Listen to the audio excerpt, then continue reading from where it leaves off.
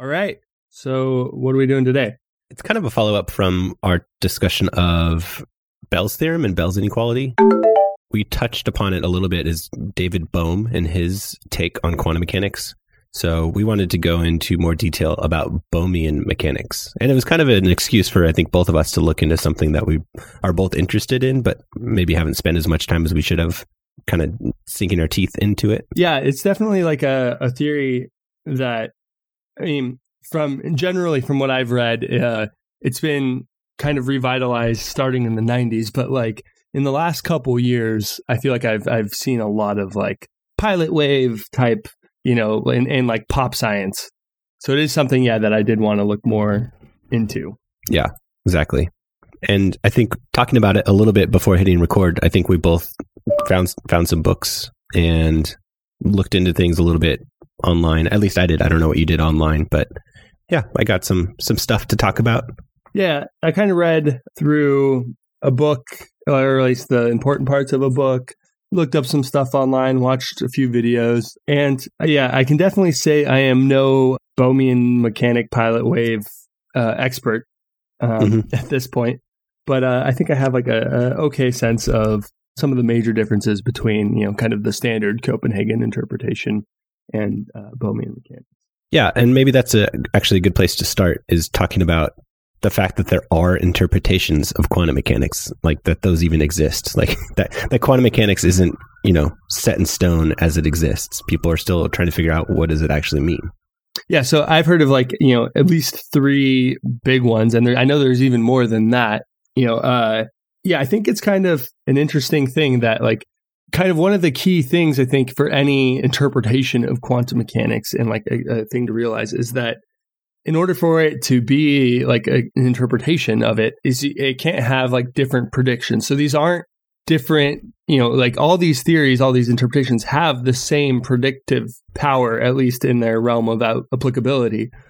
But it's kind of like the ontology behind them is different. Like it has it describes a different reality. Right. Yeah. And everyone agrees, everyone being physicists who study quantum mechanics all agree the outcome of experiments, quantum mechanics predicts those outcomes. And we see the predictions, seen through to the results of the experiment confirm what we know of quantum mechanics. The question is, what does it mean? and I think, we're all taught in school, the textbooks go through the Copenhagen interpretation, which I think David Merman was the one who coined the term shut up and calculate as the name for the Copenhagen interpretation, which I think really encapsulates what the interpretation means. It's like, don't worry too much about what it really means, but just do the calculations, trust the math, and you'll get the right answer. And that's really all that matters. That's kind of the Copenhagen interpretation. Yeah, it has really high predictive power, really strong predictive power. Right. Where it agrees, like our experiments agree really well with theory. So, don't worry about what the underlying things that are happening behind there, behind the curtain. Just, we know how to calculate an outcome and start there. Right. Yeah. I mean, Copenhagen is essentially, you have a wave function that describes the system. It evolves through time following Schrödinger's equation. And then what Schrödinger equation tells you is the odds of certain outcomes happening, essentially. So the way I like to describe it is thinking about horse racing. And if you've ever been to a horse race, like in person, or maybe followed one online, if you're betting or something like that, the odds for each horse are printed ahead of time, like in the newspaper, you can look them up, but they change over time leading up to the start of the race. And the odds are actually fluctuating based on who's betting on which horse. And so Schrödinger's equation is essentially telling you how those odds are going to change. And it is deterministic. Like you start with initial odds and you let the Schrödinger equation evolve the wave function, the odds over time. And then at the end, or at the start of the race, you're going to see what the odds were that Schrödinger equation told you. So those odds started at something, they changed to something else. Everything is completely agreed upon, understood in quantum mechanics. Schrödinger equation tells you how those odds change. The problem is the second you make a measurement, you're going to get an outcome of one of those horses that's going to win the race. That's where quantum mechanics and Copenhagen essentially falls flat. Is it can't tell you how to go from the odds of all the horses at the start of the race to one horse finishing. All you know are the odds, and then you end up with one winner. Right. Yeah. It's almost like I feel like this is a fair add-on to this analogy, and you can correct me if you think otherwise. But it's almost like with the Copenhagen interpretation, it's like the one horse that finishes was like the only horse at the end of the race. Right. Like there weren't other horses now. Yes. Yeah. Exactly. It's just, all of the horse race, reality of the horse race has collapsed, to use the technical word that we say, down into one horse. And that's the only horse that exists. And moving forward, if you made a measurement again, like which horse is there, there's still only going to be that one horse. Like the reality exists as that horse. But up until that race was run, we didn't know that all the horses existed. And yeah, maybe, and this might be something that we can go in general deeper into, in terms of I think this might be an ongoing thing for us where we kind of look at different interpretations, and we're going to start here with Bohmian mechanics, but we could also delve more into the Copenhagen interpretation later, which is kind of more of the standard thing, which I think is why we're not starting there. If you've had a quantum mechanics class, then that interpretation. Right. Yeah. And a lot of times people say the problem with Copenhagen is the measurement problem. The act of measuring, you end up with one result at the end. Quantum mechanics has no way to tell you how that happened. Like, all it can tell you are the odds leading up to the measurement, and then after the measurement, it can tell you what happens. But the actual measurement, there is no explanation for it in Copenhagen. And I don't even, I was going to say, I don't know that there are answers in the other interpretations, but that's not totally true.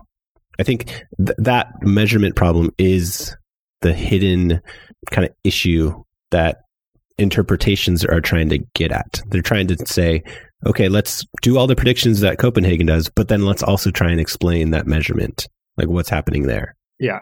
Why is there that gap in the Copenhagen interpretation? Yeah. What's actually, going on here? Let's not just shut up and calculate. Let's try and I think the hard part though, is that you can't at least right now in history, and maybe this might not be true for all interpretations, but you can't differentiate between the two, any of the interpretations, at least Bohmian mechanics and Copenhagen, in terms of a measurement that you can perform right now.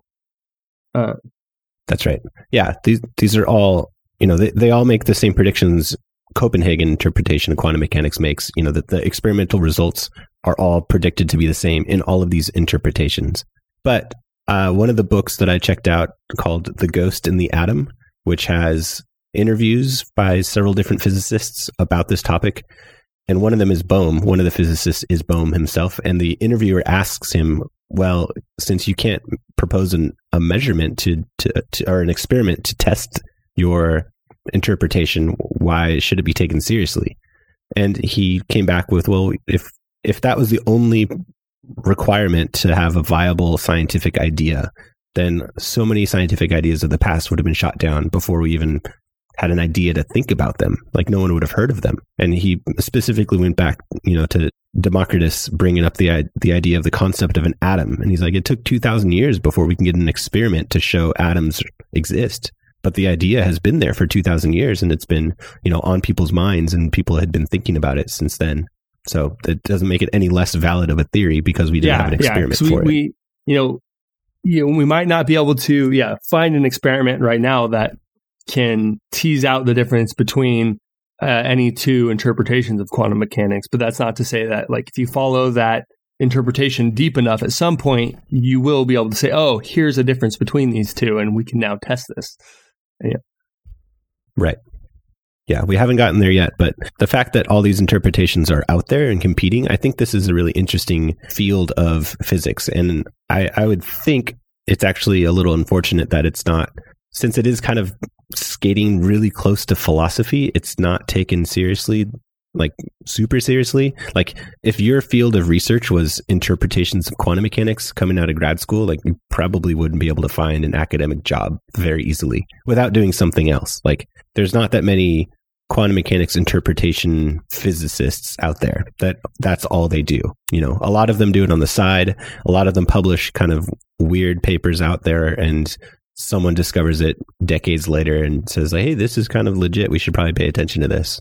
All the interpretation namesakes and people who came up with them have kind of been lost to obscurity and then looked back upon, and people realize the genius of their work. As a quick aside, we won't delve into it in this podcast, but you know, the many worlds interpretation is probably I feel like the next biggest one after the Copenhagen interpretation, or maybe with Bohm. But exactly. The guy that I heard Sean Carroll speak, and he was talking about a guy that came up with that theory, Hugh Everett. Apparently, he got like laughed out of the field. Like they're like, this is just ludicrous what you're saying. Like, don't even, you know, why are you even bringing this up? Like we've already have it figured out, you know. And so, yeah, it is a little, you know, a little downside to physics. And that's actually like the book that I checked out. I didn't read that part of it, but it's by James T. Cushing, and it's just called, well, the full title is Quantum Mechanics, Historical Contingency and the Copenhagen Hegemony. Hegemony? How do you say? Hegemony. Hegemony, either one. By the way, that's my wife's favorite word. All her students know that that's her favorite word. Yeah, so in this book, he talks about the Copenhagen interpretation, and he talks about the Bohmian interpretation. And then the part that I didn't read that he kind of goes into is like, why did we pick one over the other? Because actually at the same time that they were coming up with the Copenhagen interpretation, De Broglie, I think is how you say his name, right? De Broglie. Let's see if Wikipedia can tell me. But anyways, he proposed this theory of pilot waves back in 1927 or something like that. And Everett, he got laughed at for his truth. I think like Pauli was one of the bigger dissenters of his theory, and that kind of put him. So he actually like turned and said, "Okay, I'm going to go with the Copenhagen interpretation." And then it just kind of sat. Pilot wave theory sat there doing nothing until Bohm picked it up in the 50s. But so he kind of talks about in this book, like, why is that the case? And like, could it have gone the other way? And like, what would that mean? I didn't read that part of it, at least yet. That's probably, Yeah, there are a lot of books on this topic. One that I didn't check out was a collection of letters written between physicists, including Bohm and Einstein, and I think de Broglie was actually in there, and Paul Dirac. I don't know, a whole collection of physicists writing to each other about Bohmian mechanics, essentially, and the letters that they're exchanging of support of Bohm, who, if we get into the history, just to touch upon the history a little bit, is he had a position, I believe, at Princeton during the Red Scare and was called to testify against colleagues and to out basically communists within the academy. And he refused. He pled the fifth and said, no, I will not go. And because of that, he lost his position at Princeton and was not hired back, even though later on the courts found that pleading the fifth is completely legal. Like he did nothing wrong to do that. And obviously we look back on that as a terrible blemish on American history and the judicial blemish on American history. Yeah. And Bohm got another job, but he left for the United Kingdom and got a job in England as a professor. But yeah, he lost his work because of that. And Einstein wrote a letter in support of Bohm at the university in England as essentially a letter of reference from Einstein himself supporting Bohm. That would be great to have in your resume. I read it, and it was, Einstein was like, this guy does some amazing work. People don't realize how smart he is, but he's doing some great stuff. And actually, one of the books we'll talk about, I took the class from the author of the textbook, who was, when I took the class, the professor was very old and about to retire, but he had been at UC Santa Cruz for a long time, and they were hiring for a physics professor. And one of the physicists who did one of the few experiments that tested Bell's theorem, not aspect, but I think his name is Clausier. I forget his name. He applied for the position, I believe, and the department said, no, he's doing fringe experiments on, the nature of quantum mechanics. We don't want that type of work happening here. And my professor fought to get this guy here because he's like, this guy's brilliant. He's doing really important work testing quantum mechanics, but they thought it was too fringe and he didn't get the job. Yeah. I mean, it also sounds like, one of the big things that you need to do as a research professor, especially at like a UC, is, you have to be able to publish papers, and this stuff it sounds like it's just not, it's probably not going to get published in like Scientific American or something. Actually, maybe Scientific American would be the one to publish it, but not like a standard physics. Yeah. They did just come out with a new test of Bell's theorem that, one of the problems is the like inherent in randomness, like of random number generators is, how good can you really get a random number from a computer? And they came up with a new way actually with video games online and people across the world playing this video game. And basically the key clicks of the people playing the game were the inputs for the random number generator. And so they used this huge data set to pull actual randomness to start the experiment to get the initial conditions completely random. And that was just published, I think, in Nature pretty recently, within the last couple months. That's pretty cool. Yeah, that's interesting. Yeah. So I guess my point is that experiments do get published when I do think there's some sort of change happening recently to test these interpretations, or at least, test Bell's theorem, I guess. Yeah. I definitely think it's like more accepted to talk about these things, which is why we're hearing about, Bohmian mechanics and the many worlds interpretation. I did see when I was in grad school that they did a survey of physicists at a conference asking them which interpretation they felt aligned with or thought was, the way to go.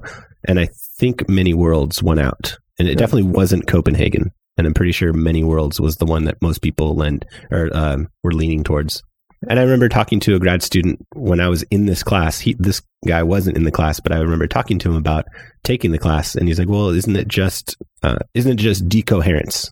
Isn't that just the answer? And I was like, well, that's presented as one of the, competing interpretations. So yeah, you get taught these other interpretations and they kind of just chalk it up and say, well, that's the one, but we don't really know. There's lots of different viable options out there.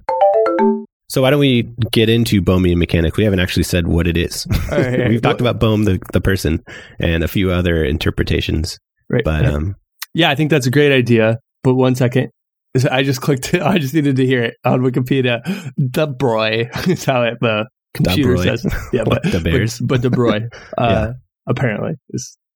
There's a clip of Feynman pronouncing it De Broglie. He's like, I'm a terrible American, and that's how I pronounce it.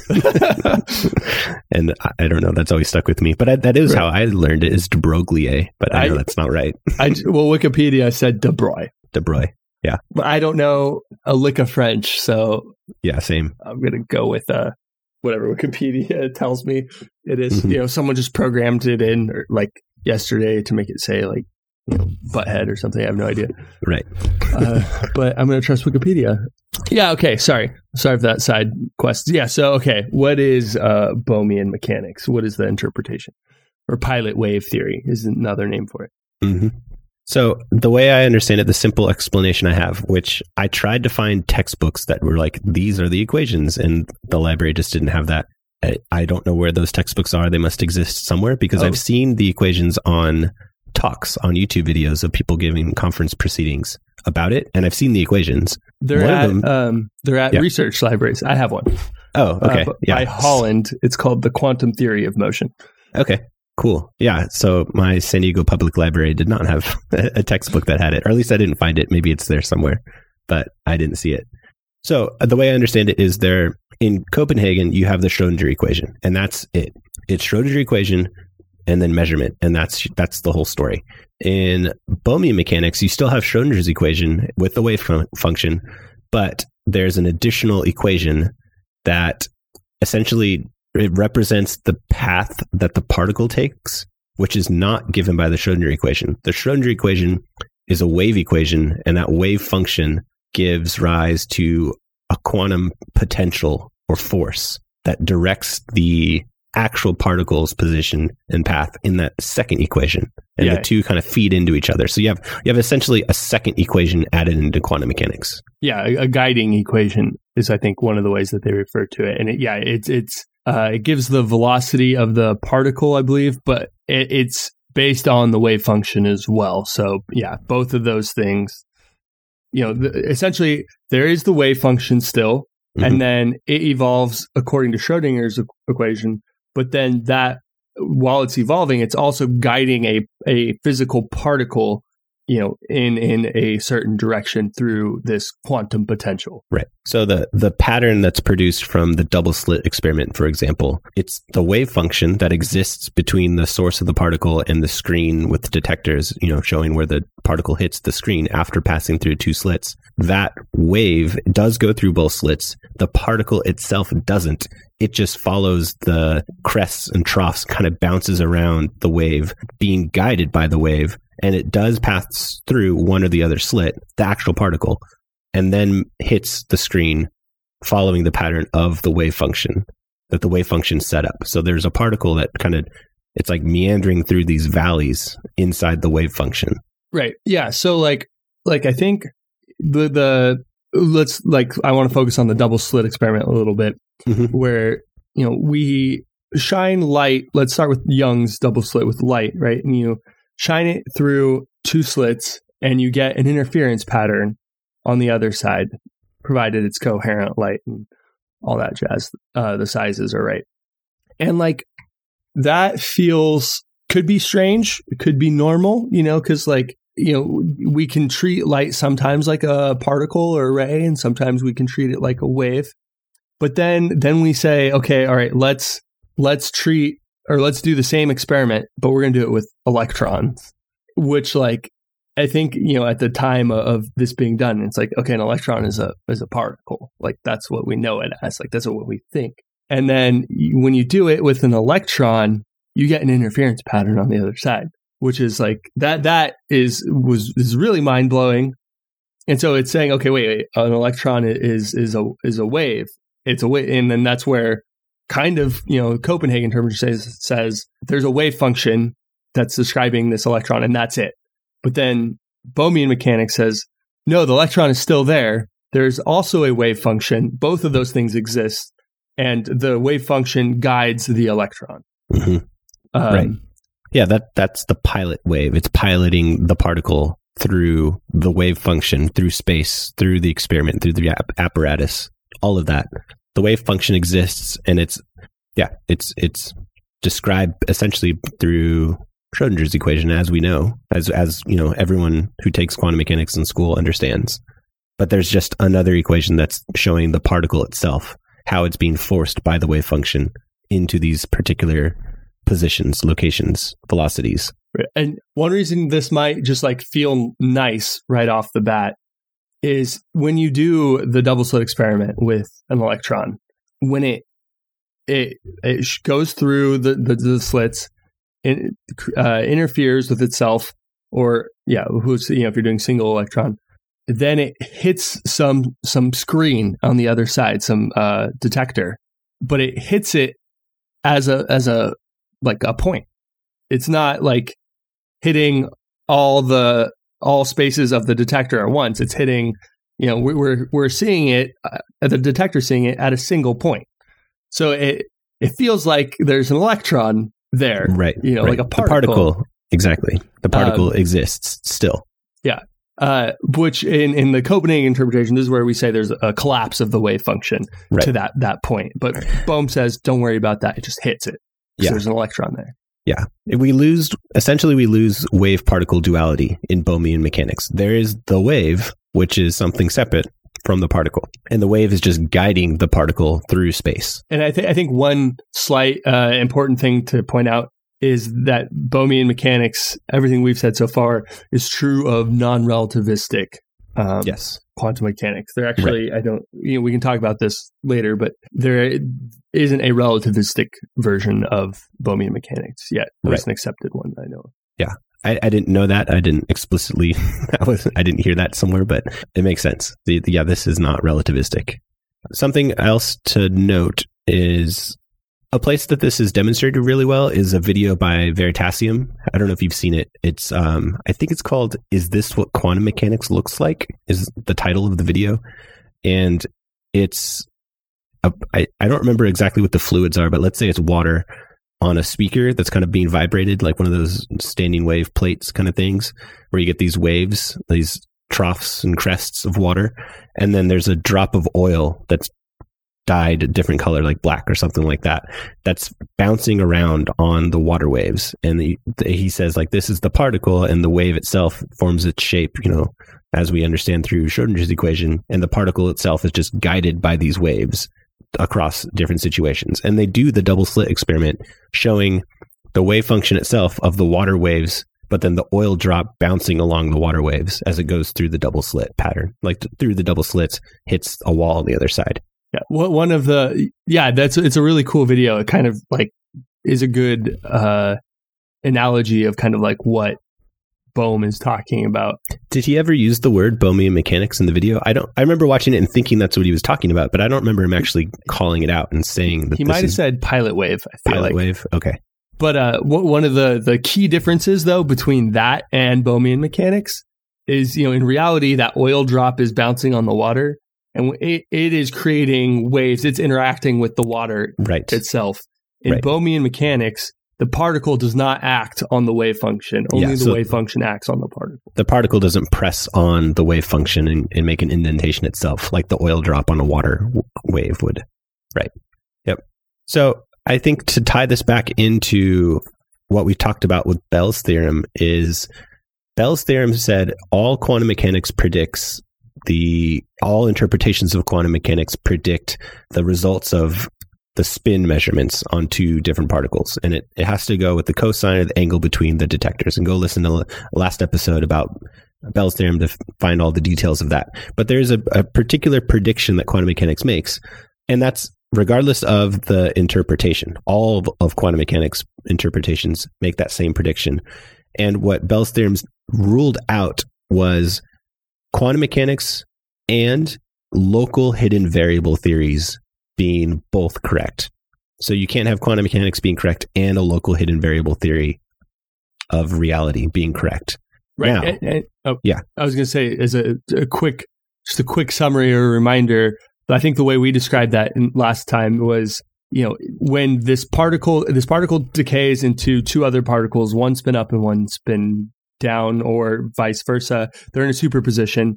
It's Bohm said, let me imagine there's some hidden stamp that we can't see, is how we put it, on these particles that's labeling this as spin up or spin down.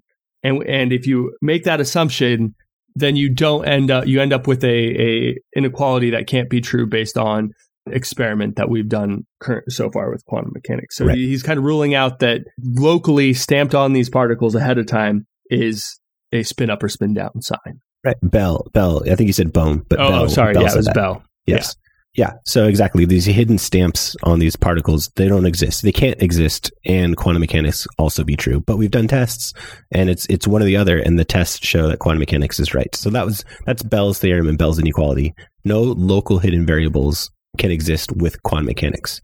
But we have space for non-local hidden variables. And I'll admit, I can kind of fudge an explanation of non-local hidden variables with Bohmian mechanics. Do you have a good one? Something you think is good that explains why Bohmian mechanics is considered a non-local hidden variable theory? Because I know it is, but I don't really know what about it makes it non-local hidden variable. I don't know in a great detail. This was like one of the topics that they covered in the book that I read, but it was a little beyond me in the moment. But I think like the way I kind of got it is Bohmian mechanics is causal, meaning measuring one of the particles causes the other one to be the other way through a non-local instantaneous interaction. Yeah. And I think what trips me up is thinking about the pilot wave theory with the double slit experiment. I got a great visual for that. Like my mind can grasp what that looks like and how that works. when we start doing Bohm's version of the EPR paradox or EPR experiment, Bohm's version being the two spins separated, two particles really far apart, and the spins are measured on each particle separately. There is a wave function that describes both those particles, and Bohmian mechanics shows the wave function existing across all of space between those particles, and they have a value at each position, at each location that the measurement happens for any position of the spin detector. And I don't have a great picture of that, but it's essentially the wave function would have to exist in a certain way that anytime the detector on one end measures up, if the detector is in the same position on the other side and measures the other particle, it's going to give it spin down. And somehow the wave function communicates, or it's not that it communicates. That's where I get tripped up, is there's not a signal being sent. It's that pilot wave has answers to all those questions ahead of time. And it's non-local because one detector's positioning, the answer for that is encoded at that place in space as it is at the other detector in the same position. The answer is also encoded there. And so it's like Bohmian mechanics does answer across all of space, given the initial conditions. It's just, it exists already. It's set up ready to give you the answers that you see in quantum mechanics. I think that's the non-local part. Yeah. It's predictive to some level. In this case, this experiment, it's predictive. I think there is I'm not even going to try and venture a guess. Yeah, that's what I'm kind of doing too, is like I can piece it together, but I don't have a great explanation as like Bell is non-local because of this. Like, right. Well, maybe that's something we could focus on a future topic. But like I think one of the key things though to note with Bohmian mechanics, I mean, I don't think this necessarily is like ruled out in the Copenhagen interpretation, but you don't really talk about it, is in Bohmian mechanics, there's a wave function of the universe. Right. Like it's not just like your electron or your two particles or whatever. The whole universe is involved. And you have to take that into account. Right. Yep. In Googling and looking stuff up online, did you ever come across a YouTube channel called Looking Glass Universe? That sounds familiar. That might have been one of the earlier videos that I watched. It's a female narrator who's, I think, Australian. Apologies if it's New Zealand. I'm not sure. But she has a series of videos talking about Bohmian mechanics, and they're pretty good. And she brings up something I hadn't seen in any of the books I read, something called contextuality. Did you see that anywhere? I don't think so. Yeah. So she highlights a problem in Bohmian mechanics, a problem in the sense that it sounds like it shouldn't be right, but it doesn't. It's not a problem in that it makes a wrong prediction. All the predictions are still correct. It just feels wrong. So the contextuality is, if you measure spin up, you would expect that the particle was spin up no matter how you measured it. Like if you measured our height, like, which is some aspect of reality for us. If I measured my height, I would get the same answer if I used a certain, if I used a ruler and stacked it a bunch of times, if I did it well enough, and if I used a tape measure, and if you use some like laser, sighting range distance reader, right? Like I should get the same answer for my height no matter how I measure it. Right. But Bohmian mechanics has a problem where that if you measure spin up, when you measure it a particular way, you could get spin down if you measure the same particle in a different way. Oh, that's interesting. I don't think I ran across that. Like set up the experiment, run your experiment, you'll get spin up. Set up a different experiment, but it's the same initial conditions, you're going to measure spin down. Huh. And it's a particular problem with spin, not velocity or momentum or mass or things like that, but it's a spin problem. Yeah, that was one thing I like. Most of the stuff that I looked at all just said, okay, like we're gonna talk about spinless particles, or like pretend particles aren't, like the spin isn't involved in this measurement. I didn't get too deep into anything to do with spin in Bohmian mechanics. Yeah, but that's really interesting. Yeah, I hadn't heard that, but apparently is an issue with Bohmian mechanics. But it's still, I mean, the measuring of spin up or spin down, it's still a probabilistic up or down thing. So you still get up and down 50% of the time if it's a sideways spinning particle in the setup of the experiment. So you still get the same predictions, you still get the same results that you would predict, but it's just has the problem that if you analyze it, absent of the experiment, but you do the physics, if you measure it a different way in your theoretical experiment, you would get an upside down answer if you did the experiment a different way, which should give you in Copenhagen, it should give you the same answer. So there is a contradiction there. I almost wonder if you could tease that out by doing repeated measurements on the same particle. Yeah, it made it sound like it wasn't something that was testable, but it was a prediction. Like it was something you could see on pencil and paper, but not in an actual experiment. Yeah, it sounds like it wouldn't be a testable thing if it's really based on initial conditions. Right.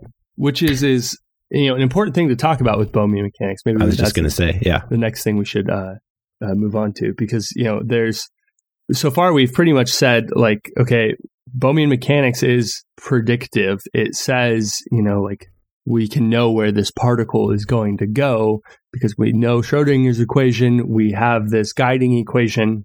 So that begs the question, okay, what about the Heisenberg uncertainty principle? How does that fall into the situation? Because we know that must be true, right?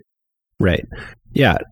And correct me if I'm wrong, but I believe it falls away in Bohmian mechanics. There is no uncertainty principle.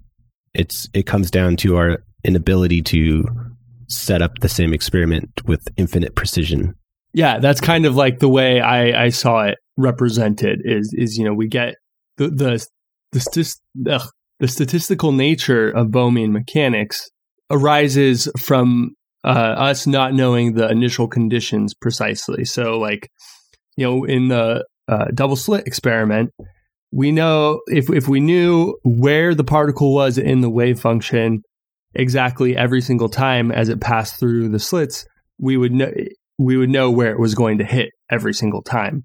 Right. But because we don't know exactly where it is, it goes off in different directions. So the best we can hope for is some sort of statistical interpretation or analysis of it. Right. Exactly. Yeah. I mean, Bohmian mechanics is it's completely deterministic. Start with the initial conditions. They will tell you exactly what's going to happen for the rest of eternity. There's no collapsing of the wave function based on probabilities and stuff like that. Yeah. So then it's just however, the way I kind of saw it and I interpreted it, the readings was just the more precise you could know where the particle is to start out with, the more precise you're going to know where it ends up. Because the position is absolute. There is a position of the particle where Heisenberg's uncertainty principle says, okay, position and speed can only be known to some degree. You can only know one more than the other. But Bohm says no, the position is absolute. We know that it has a position. We just don't know exactly what that position is. Right.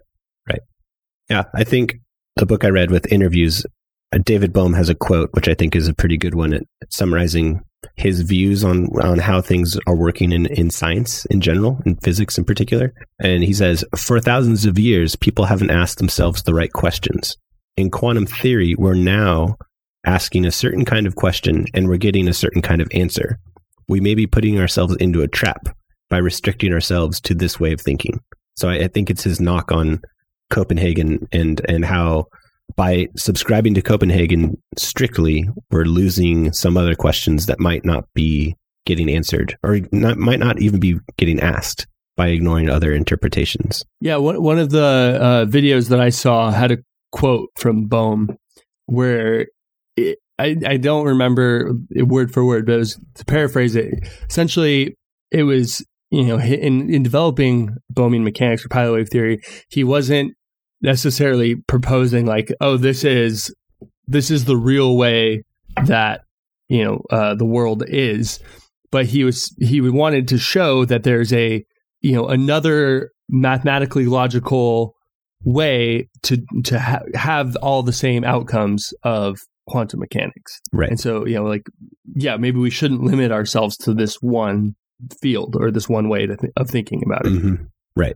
Yeah, it almost seems like he wasn't even a proponent of his own theory so much as a proponent of the idea of other theories existing or other interpretations existing, and they should be explored. And he just happened to come up with a pretty darn good one.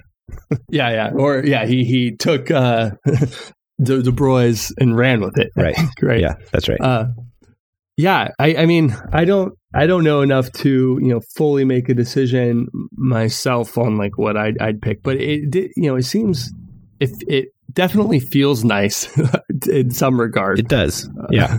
And I mentioned the class that I took by the author of the book, which outlines 10 interpretations of quantum mechanics, 10 currently contending interpretations. And in class, we had to, after we read that section of the book, we came back to class the next time, and we had to go around and talk about which ones we felt were the most valid and why. And I was the only one that picked Bohm. I don't know why. I still can't tell you why I picked it, but just reading all the interpretations, it seemed like, that I could see that. That makes sense. Like, I see it. Yeah, I mean, it just, it combines your natural intuition that there are particles out there, mm-hmm. and that with the, weirdness of quantum mechanics. Right. So it just generally feels nice, which isn't like a great reason for, that's not like a scientifically valid reason for choosing any theory over another theory. But yeah, it definitely like has some nice texture to it. Right. And I think people actually knock Bohmian mechanics and knock Bohm himself, and he's had to fight back against people saying, you've made quantum mechanics less pretty because you've introduced a second equation on top of Schrodinger. Like, it was fine with just Schrodinger. Like, what's the problem? Like, and you've made it less elegant because you have a second equation now. Right. Yeah. You had to introduce this other force. You made up a force. So can I just read you the list of the 10 so people can get a taste? Yeah. Let's hear them all. I only know of the three main ones. Yeah. The three main ones. And when I took this class, it was the first time I'd ever heard of Bohm. And I went on to read more later. But Copenhagen, of course. There's Extreme Copenhagen, which was a son of Niels Bohr and another physicist also. It's Agat.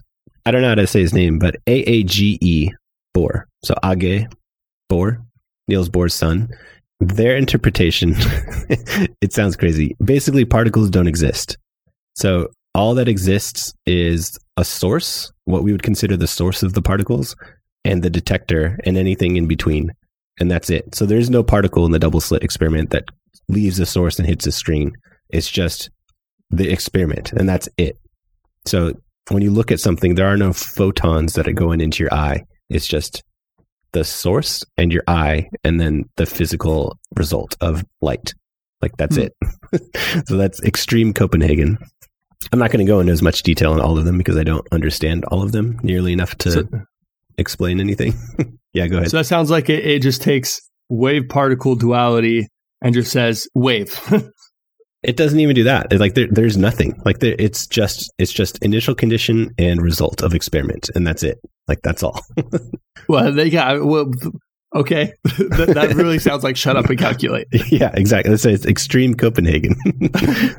Then decoherence, which, I mean, I can kind of explain this one, and this one kind of seems the most like, if you weren't trying that hard to think of something interesting, this would be the answer. It's just, it's basically, you can never get a perfectly isolated system, so all the weird quantum effects you'll never be able to observe anyway, like Schrodinger's cat, like all the weird stuff is basically washed away because there's always an interaction happening. You never have a perfectly isolated system. So why even ask these questions? Like, that's basically like EPR, Bell, like all that stuff just goes away because you can never actually do it because you're always going to have an interaction with something. And that's kind of the attack on the experimental results of Bell's theorem, or the tests, the results of those tests, checking Bell's theorem, is that it's somehow entangled with this environment in a way that leads to just quantum mechanics can't necessarily be the whole story because you can never get a perfectly isolated system. So that's the decoherence, which is, it seems like a cop-out, but it also seems like kind of like, I could see it, I guess. Then there's many worlds interpretation, which you talked about earlier, Hugh Everett. Basically, the world splits every time something happens, and you get a new universe that's in this new, different world, and all those possibilities and probabilities that we saw in quantum mechanics are essentially, all of them are realized. It's just some are more likely than others, and you might end up in a universe where one of the odd ones happens, but who knows? The other possibilities do keep going on and existing without you. There's no way to check or to test that. Yeah, that one just like, I mean, I don't know all the details, but just thinking about that blows my mind because real quick blows your mind. Yeah, because just the number of interactions that happen, that's going to cause like a wave function to collapse. So every time there's a collapse, essentially, you're going to get a large number of options that happen, splits. Yeah, just forks over and over and over and over again. And every universe is existing. Anything that is possible happens. And then we get into Bohm, which we've been talking about, and pilot wave theory. And then there's a few that I don't know, like transactional. I don't know what that is. I guess I don't know what transactional is. Then there's an Ithaca, which is coming from David Merman, who came up with the shut up and calculate, and also came up with the quick ways to discuss Bell's theorem that we talked about in the earlier episode. And quantum information interpretation. The wave function represents only information about possible measurements on a physical system. It's not to be identified with the actual physical system. It doesn't even describe the physical system under consideration. Okay, so I don't know what that means or how that works, but there's an interpretation called quantum information. And then there's quantum logic. And then there's GWR, which has three names, which you can probably guess their initials. And it's a modified Schrodinger's equation to make the wave function randomly collapse every now and then. Huh. Is that trying to deal with the measurement problem? Well, no, because that'd be like a random collapse. Yeah. Basically, the infrequent collapses wouldn't affect an interference experiment with isolated atoms.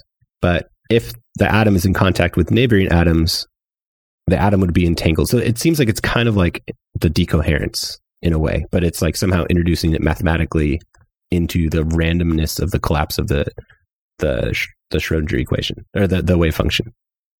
So that's GRW. And then there's Penrose and Stapp is the last one. And then I think this gets into some heavy philosophy I think I've heard of the Penrose one. Yeah. Those are the 10, all in order real quickly. I have a few more things to say about Bohm, or Bohmian mechanics, I guess. Mm-hmm. That, so I think we said this a little bit, but we kind of glossed over it to some degree. I wanted to get a little deeper on it. Is the measurement problem in Copenhagen interpretation versus the non-measurement problem in Bohmian mechanics. I think the double slit's kind of like the standard one that people go to, but the idea in Bohmian mechanics is, with using the double slit as an example, the particle goes through one slit or the other one, and when the wave function hits both slits, it creates an interference pattern.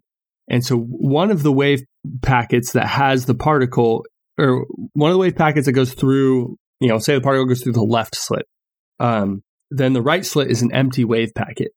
Right. And the two wave packets can still interfere with each other, even though it's empty. So then what's going to happen is the particle is going to follow some pattern and hit the screen.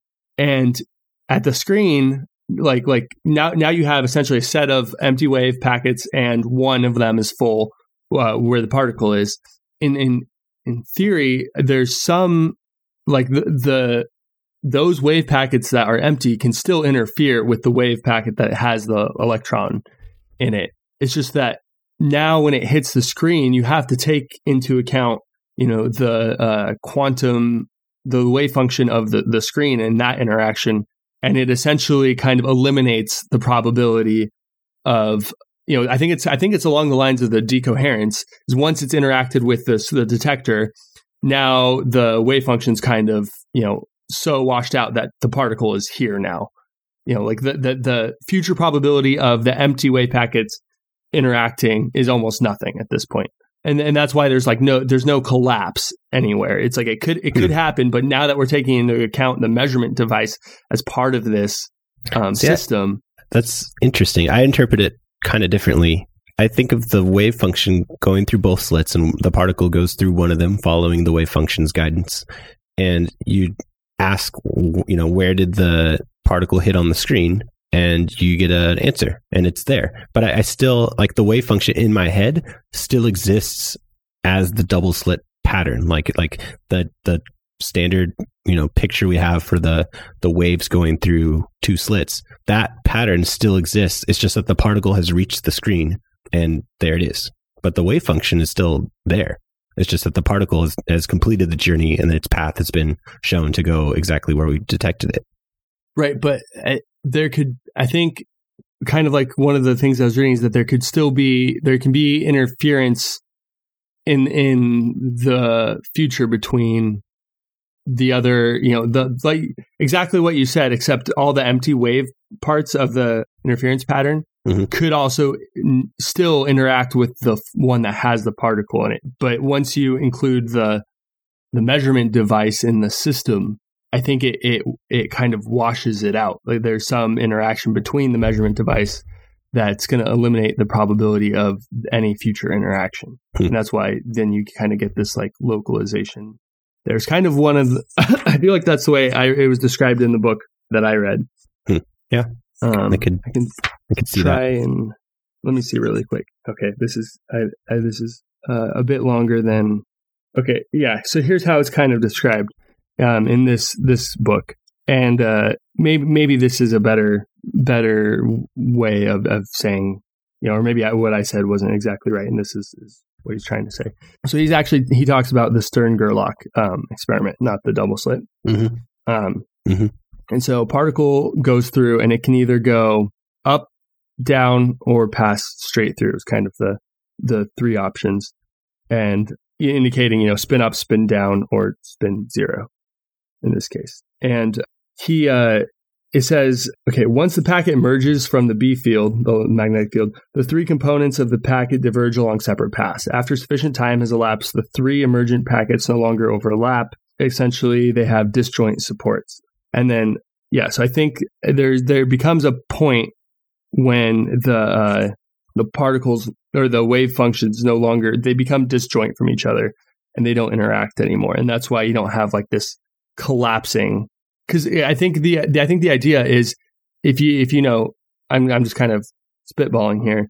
If the wave functions are still interacting to some degree, then the particle could move, because you don't know where it is in the wave packet. It could move from like one packet to another, or one crest to another crest.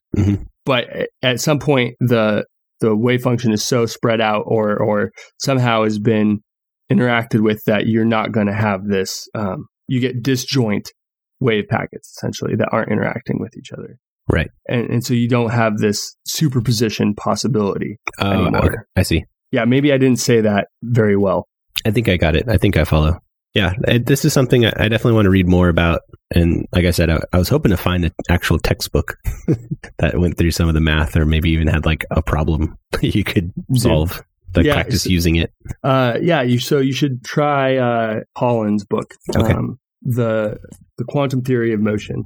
And I think this is something that we can revisit. We're not, like I said, we're not experts in this. It was our first, pass at looking at this. Right. One of the other things that this book brought up is the classical limit. Did you read anything about that? No. So that tends to be another one of the issues, I guess, that people use when they talk about Copenhagen interpretation, especially when it comes to that versus the Bohmian mechanics. Sorry.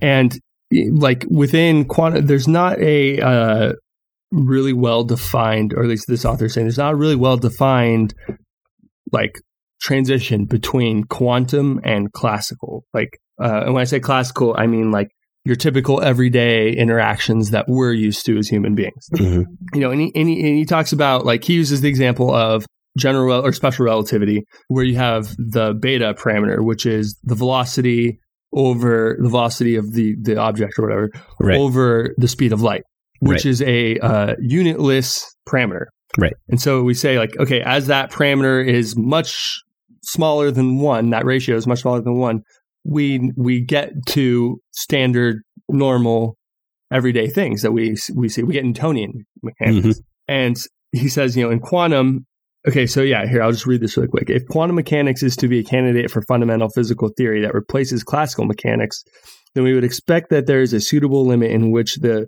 equations of quantum mechanics approach those of classical mechanics. So, just like special relativity goes to Newtonian mechanics, quantum should go to classical, is what he's saying. It is often claimed that the desired limit is h bar goes to 0. But h bar is not dimensionless constant, and it's not possible for us to set it equal to 0 because, h bar is a universal constant. And he says a more formal attempt at a classical limit is Ehrenfest's theorem. He goes on to say, essentially, it's not this easy, let this thing go to some value type of thing. But in Bohmian mechanics, you have the quantum potential, which is based on and I think particularly in Bohm's Bohmian mechanics, because he actually separated it into kind of a different, I've seen the equations expressed in his kind of style, and then also a more modern style, where he uses these R and S terms to represent the wave function that then decouples into 2 equations of R and S, but which are just arbitrary functions. But so he defines a quantum potential that's kind of based on the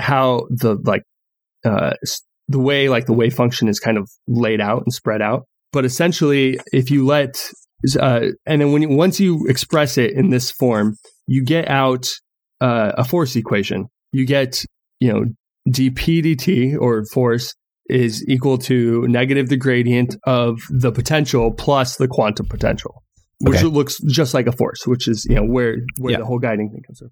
So essentially, this author makes the argument, okay, well, you have the regular potential plus the quantum potential.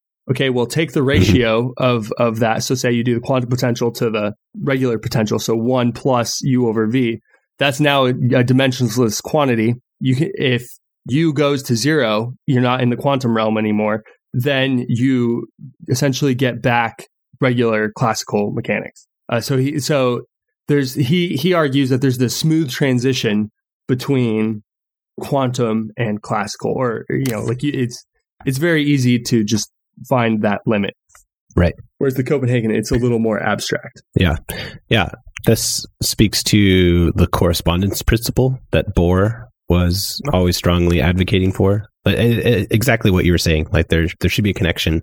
Basically, if an old theory of physics gives correct answers, the new theory of physics should give the same correct answers. You should be able to explain the same stuff using the new theory, which I don't know that Copenhagen actually has, an ability to.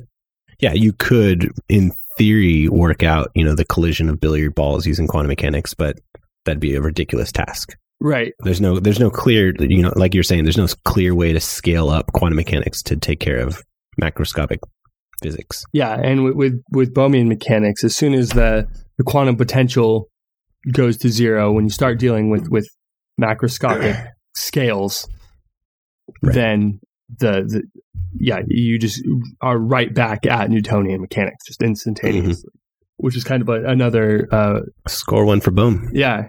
But I did read, I did see a couple of videos that were talking about issues with Bohmian mechanics. And I think the biggest one that I saw is its lack of non-relativistic applicability, I guess. Yeah. And that, with quantum, you have, your non-relativistic quantum, and then Dirac came up with the relativistic Schrödinger equation. And I think from there, somehow we end up at QFT, and that, I don't know. That's over my head. Yeah. So, and QFT is QFT is quantum field theory, very successful theory that is able to describe a whole lot of our world. But with Bohm, or in Bohmian mechanics, you can't get to quantum field theory right now. And so it really can't describe as much of the world as the Copenhagen interpretation can. Right. Yeah. It's worth noting, though, that Bell was a proponent of Bohmian mechanics. I think we mentioned that in the last episode, but it's interesting to think about someone who's thinking about this pretty deeply, and he falls on the side of Bohmian mechanics. Yeah, I want to read a few more, papers. Like I did see there have been attempts to, make a relativistic Bohmian mechanics, and apparently, like one of the other issues is that it makes reference to like Bohmian mechanics, as stated, has to have an absolute time, which, like we know from special relativity, there isn't an absolute time. So right. So it's possible that this could be, like the start of a new quantum theory that could lead to something.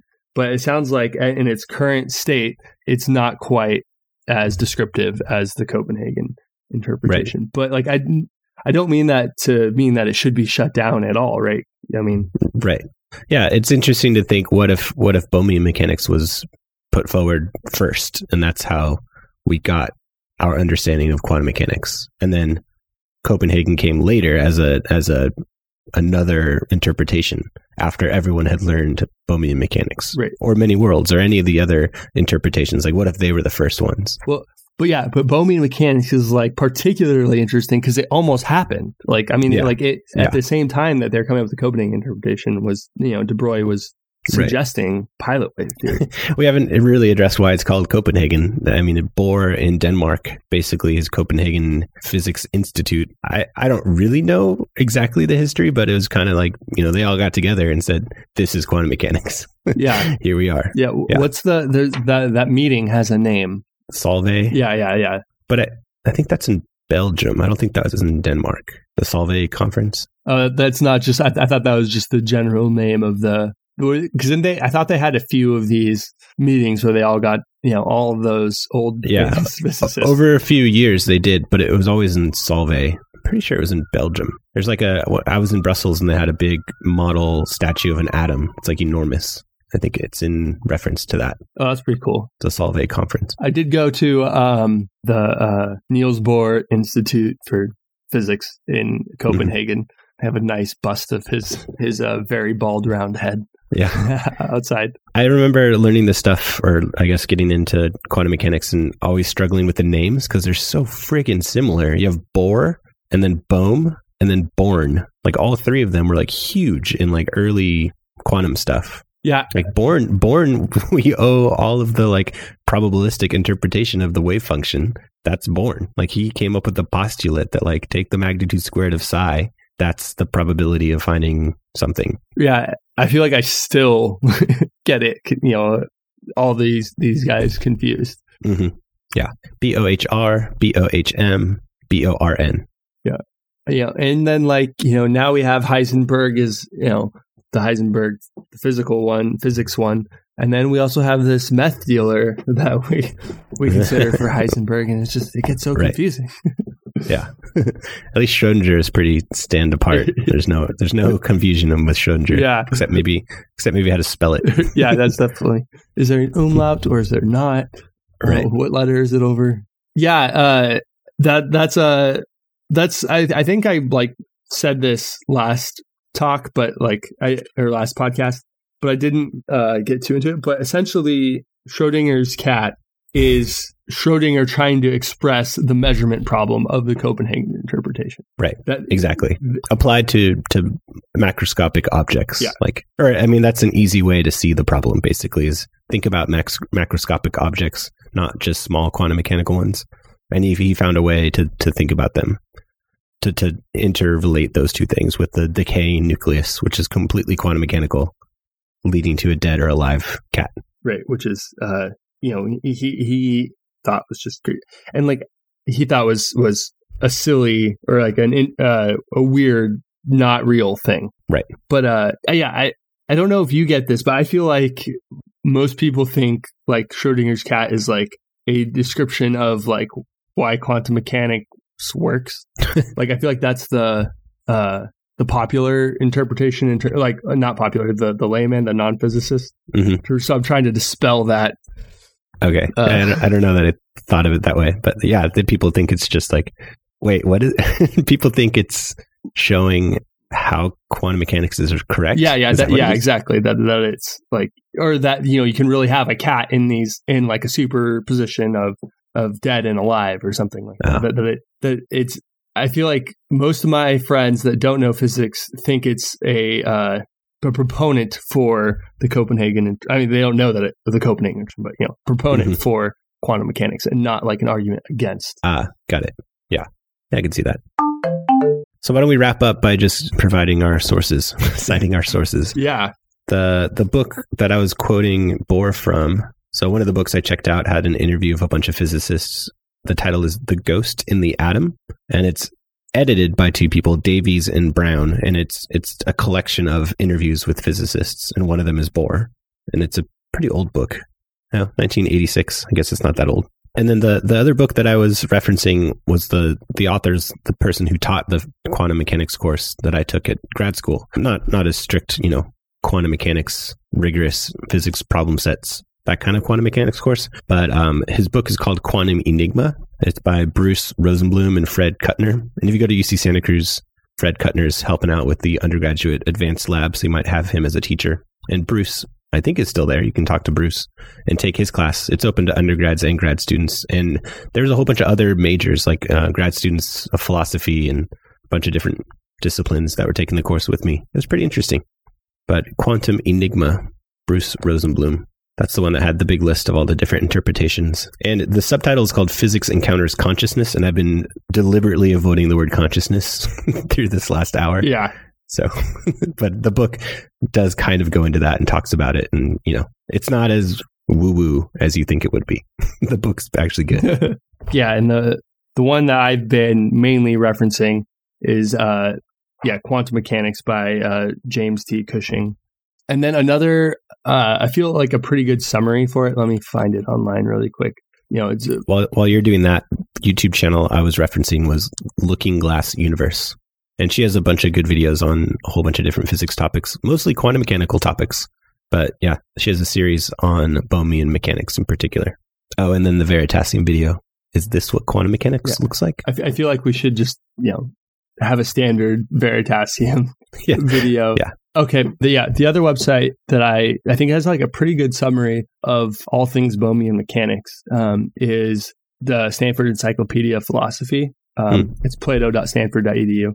And if you just look up Bohmian mechanics in there, it's pretty good. It's not really, really long, but it has like a pretty good summary of it. I mean, if you just Google it, it's kind of like one of the first things. Another thing that we should mention too is maybe we can post a link to this or find a picture or something and put it in the show notes. But there's a really cool picture of the double slit experiment that you see everywhere when you look up Bohmian mechanics. That, like with Bohmian mechanics, you can predict the trajectory. If you know where the start of the particle is, you can predict where it's going to end up. Mm-hmm. And so there's this great picture of all the trajectories of these particles coming out of a double slit experiment. And you can see that the trajectories lead it to be clustered in these groupings, which end up being, the interference pattern. Yeah, the bands on the screen. Yeah. Right. Cool. Yeah, so that I thought that was a good source. And then the last, I mentioned this book a few times, but I didn't use it really, but I want to go more into it, is by Holland. It's called The Quantum Theory of Motion. Cool. Well, that was good. We're so professional, citing our sources, giving references. Yeah. And if you, the audience, know, any good papers on this or anything on the archive or something, send us a link. I'd like to read more about this. It's just, yeah, for sure. I actually didn't have like a great time finding sources. It wasn't, at least physical book sources. Yeah. Yeah. Like I said, I never found a textbook, but yeah. Maybe just not in the public library. Yeah. I found like there's a lot of things online. I just have to like be on UCSB's campus in order to access it. Oh yeah. Right. And I also just like, I'm old in my book values where I just like to have it so I can just like flip through it and go back and forth and stuff. For this kind of stuff, that's definitely true. Like an ebook, like a collection of ebooks is not as valuable as, like, I just wanted to quickly reference and like look up several sources on this topic.